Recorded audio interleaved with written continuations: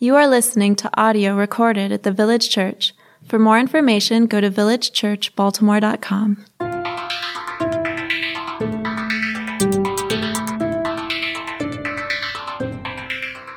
So glad you're here to join us. My name is Larry. I'm one of the pastors here.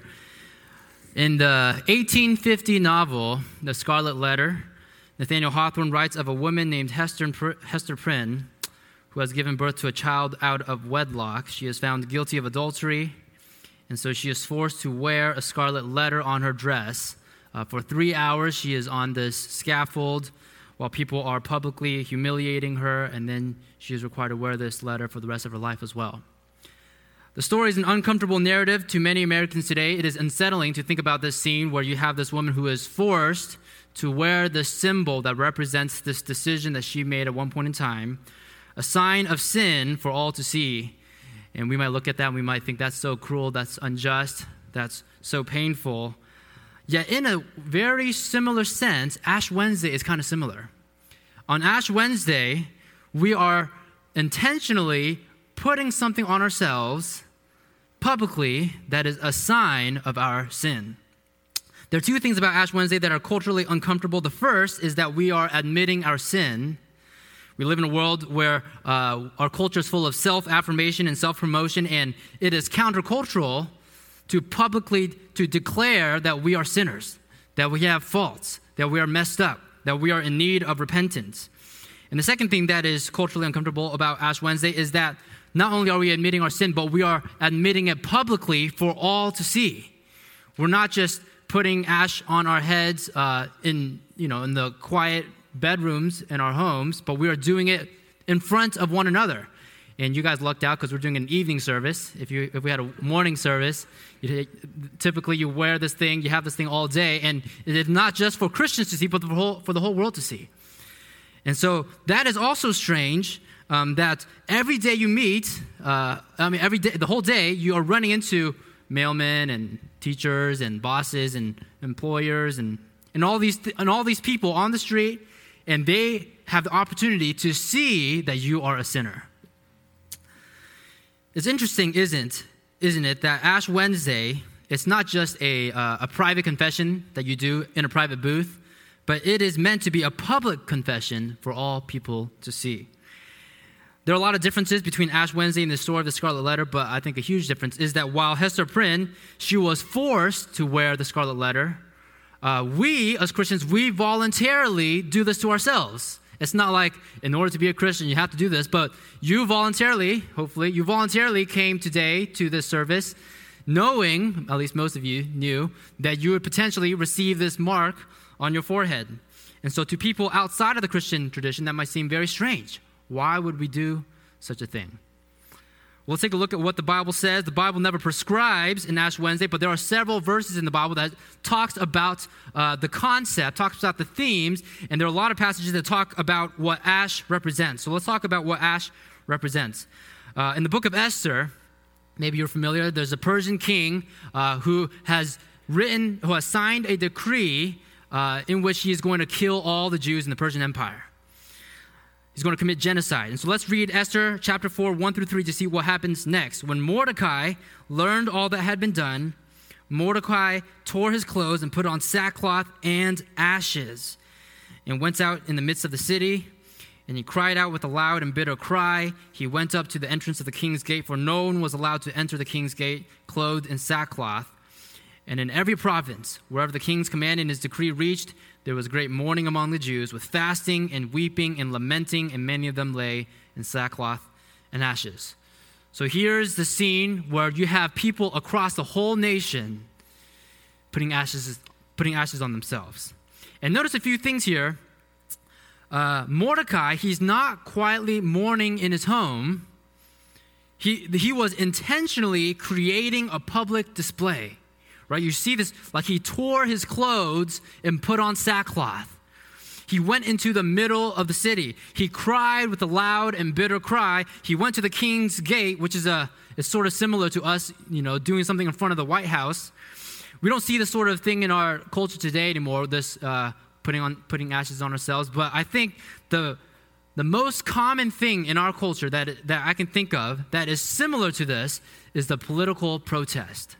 The political protest. And what I mean by this is, think about this. Just as Mordecai went up to the king's gate to display publicly his reactions to what was going on in the government, so people today, they go to Washington, D.C., or in front of the White House lawn, or they do these marches, they do these things in order to publicly display their dismay with what's going on in the government. And just as Mordecai, he physically tore his clothes and wore sackcloth, and he cried loudly and bitterly to attract attention to himself, so people today, we do similar things. Maybe not all of us, but some of us do.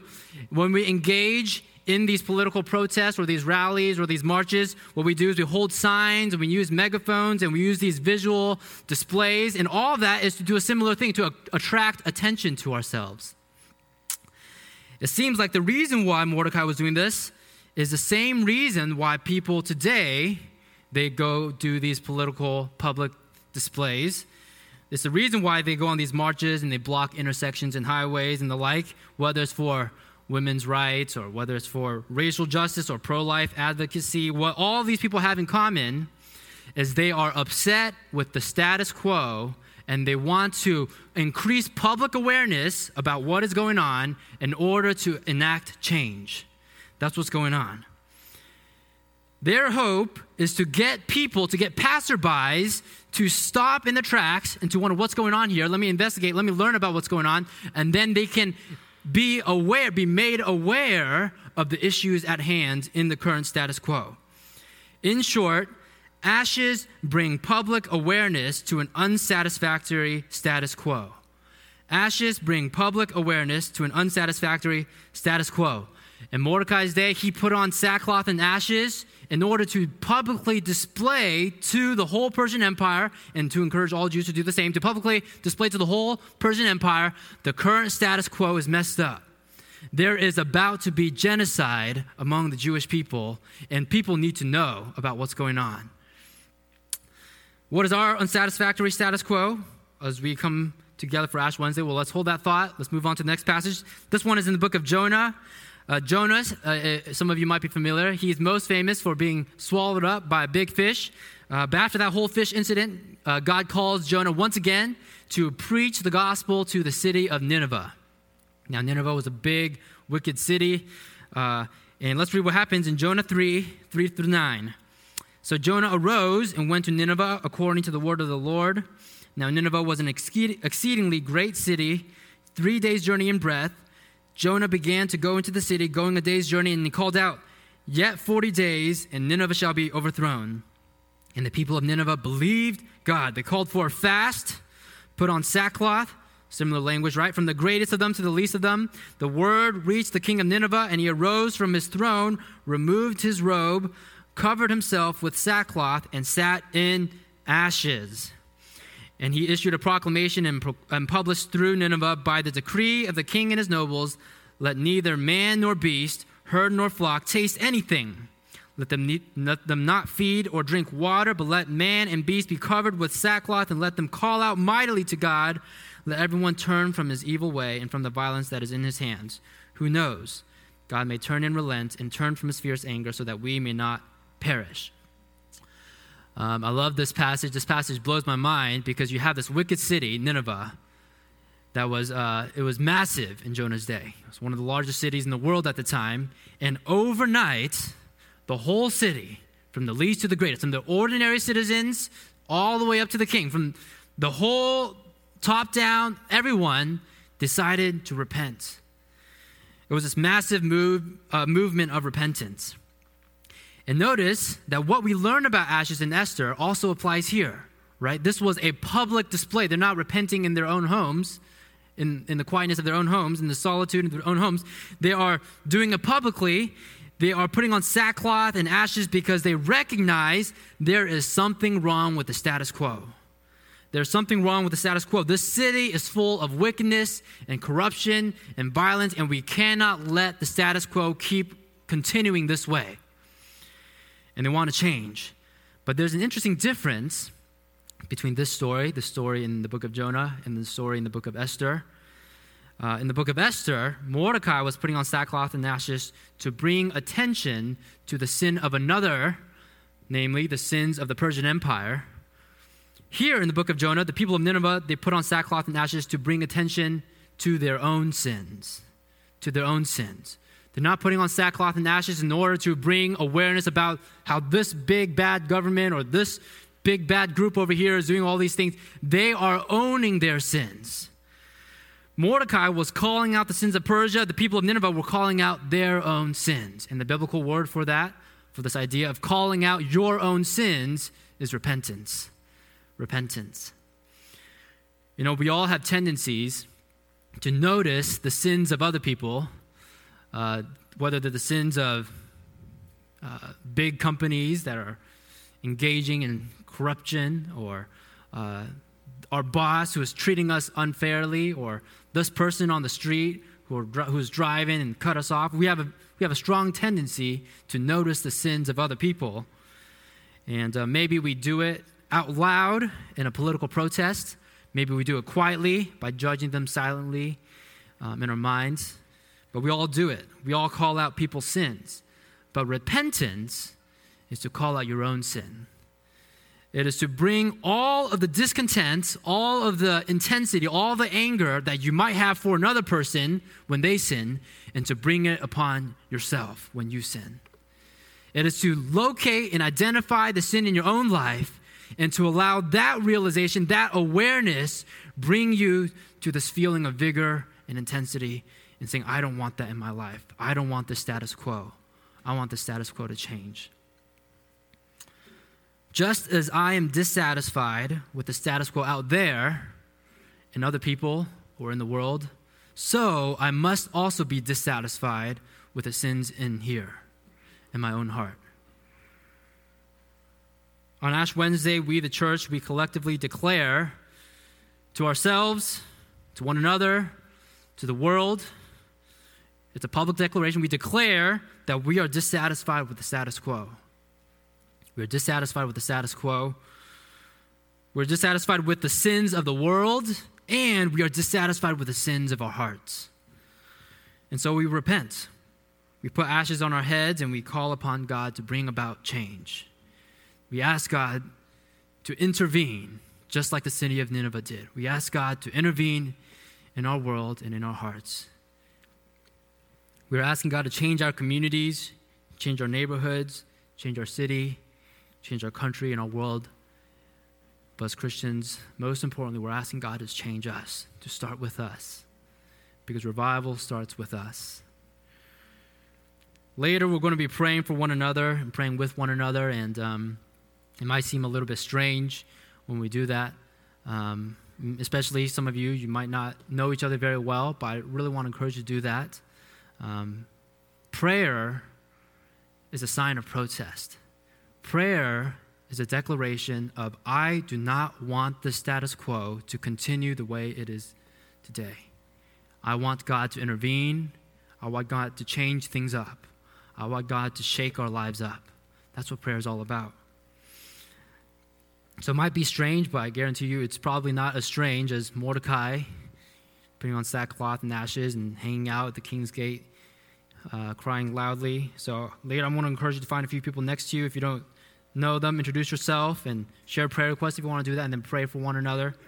And while you do that, I want to encourage you to confess unsatisfactory, confess the unsatisfactory status quo. I'll invite you to pray like the Jews in the book of Esther, confess to one another your dissatisfaction with the world, and ask God to bring about change. And I also invite you to pray like the king of Nineveh, confess to one another your dissatisfaction with your own heart. Ask God to change up the status quo in your own heart. And what we're going to do later is, after about 5 minutes of praying with one another, I'm going to invite you to come up to the front, and we'll receive our ashes. And what I'll do is I'll get some ash and place it on your forehead in the shape of a cross. Why is the ash in the shape of a cross? It's because we are not repenting hopelessly. We're not repenting aimlessly. We're not repenting directionlessly. We are repenting with the confidence that we have already been forgiven. That's why the ash is in the shape of a cross.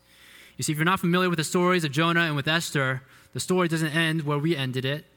Salvation came at the end of both of those stories. At the end of the story of Esther, the news of the plan of genocide reached Queen Esther, and what she did was she intervened on behalf of the Jews. She went before the king of Persia, and the king of Persia decided to enact a new decree that saved the Jews. And at the end of the story of Jonah, the cries of the people of Nineveh were heard by God, and what God decided to do was not wipe them out. He relented, and he decided to save them instead. And in both stories, because of the public display of sackcloth and ashes that led to repentance, because of that, salvation came at the end. The status quo was changed for the better, and people were saved. And both of these stories, I submit to you, they are a glimpse of the big narrative story of the whole Bible, which is that everybody is messed up, everybody has a status quo that is wrong, and everybody is in need of change.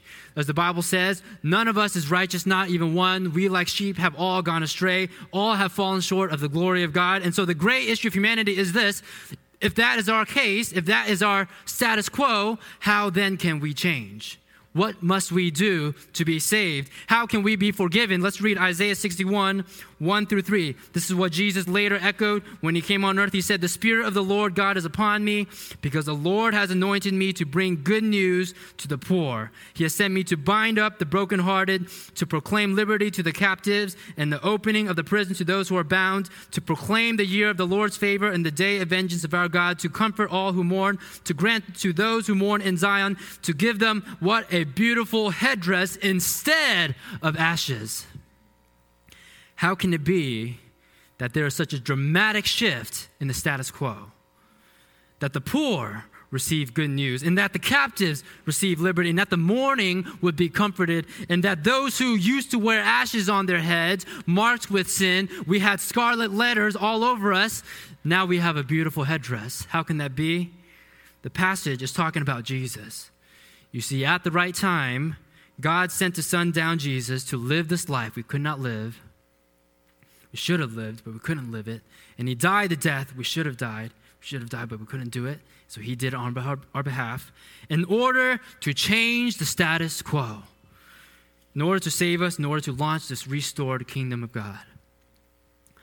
In the Scarlet Letter throughout the book, as the story goes on, if you're not familiar, there's this narrative in which the public, they're continually pressing Hester Prynne to reveal who the father of this child is, so that judgment and shame could also fall on the father as well as her. Throughout the book, she was the one who chose to take the blame, and throughout the book, she refused to name the father. She refused to allow the identity of the father to be known. She hides his identity, and she takes the full blame of both of them on herself. And Jesus did something similar, but better. Jesus had no sin of his own, yet he volunteered to take the blame of the whole world upon himself. And although Hester Prynne was publicly humiliated on the scaffold by wearing the scarlet letter, Jesus was publicly humiliated as well in the shame of a trial, in his beatings, in his crucifixion, naked for the world to see. And he wore a crown of thorns. And now, Jesus has given all of humanity an invitation. And the invitation is this: if you repent, if you admit you're a sinner, if you declare your dissatisfaction with the status quo of your own heart, and if you trust in Jesus, he will forgive you, and he will give you a new heart. He will give you a new heart. If you're here today, maybe you've never repented of your sins before, you've never asked Jesus to forgive you before, I invite you to do that today. If that's something you want to do, we encourage you to write that down on a connection card, or you can talk to one of us, one of the pastors after service. We'd love to get to know you and to talk a little bit about your story. You know, on this day, Ash Wednesday, some of us, we come from Christian traditions and we don't celebrate Ash Wednesday. We don't recognize it. You know, that was me. I've done it twice now. This is my second time. But for those of us who are veterans, at most, we celebrate Ash Wednesday once a year. Once a year, we publicly bear ashes on our heads as a sign of repentance. We declare our sins to God and ask him to forgive us. And the reason why we can be confident that God has forgiven us, that God hears our prayers, is because Jesus publicly bears our sins. And you know what's interesting about Jesus? After he rose from the dead, there's a scene where he appears to Thomas, one of the disciples, and he asks Thomas to put his hands in Jesus' scars. And it's fascinating, isn't it, that Jesus has a glorified body that still has scars. And I think it's a sign that Jesus will have scars for all of eternity. Jesus publicly bears the scars of his crucifixion on his hands and feet as a sign of our salvation. And therefore, we bear the sign of repentance, ash on our foreheads once a year until the day we die. Jesus' salvation, Jesus' scars, is the evidence that our prayers of repentance have been accepted and we are forgiven. Let's pray, and then I'll lead us in prayer, and then we'll group up in little groups and we'll pray together. And if I can invite the worship team to come up as well during this time, that'd be great. Father, we thank you for Jesus. We thank you that Jesus, he bore our sins when he died on the cross so that we could be set free.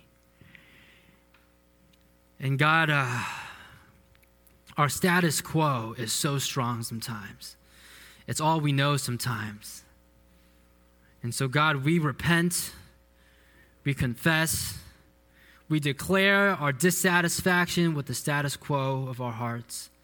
We lay it all out before you, and we ask, just as the Jews in the book of Esther did, just as the Ninevites did, we ask that you would intervene, that you would change us up, you would shake us up. And we pray in boldness because we know you've already done that through Jesus on the cross, so that if we have already trusted in you, then we are clean, we are forgiven, we are set free. We ask that you bring us revival, just as you brought about revival to Nineveh. May you do the same here in Baltimore. May you do the same in our hearts. We pray this in Jesus' name. Amen.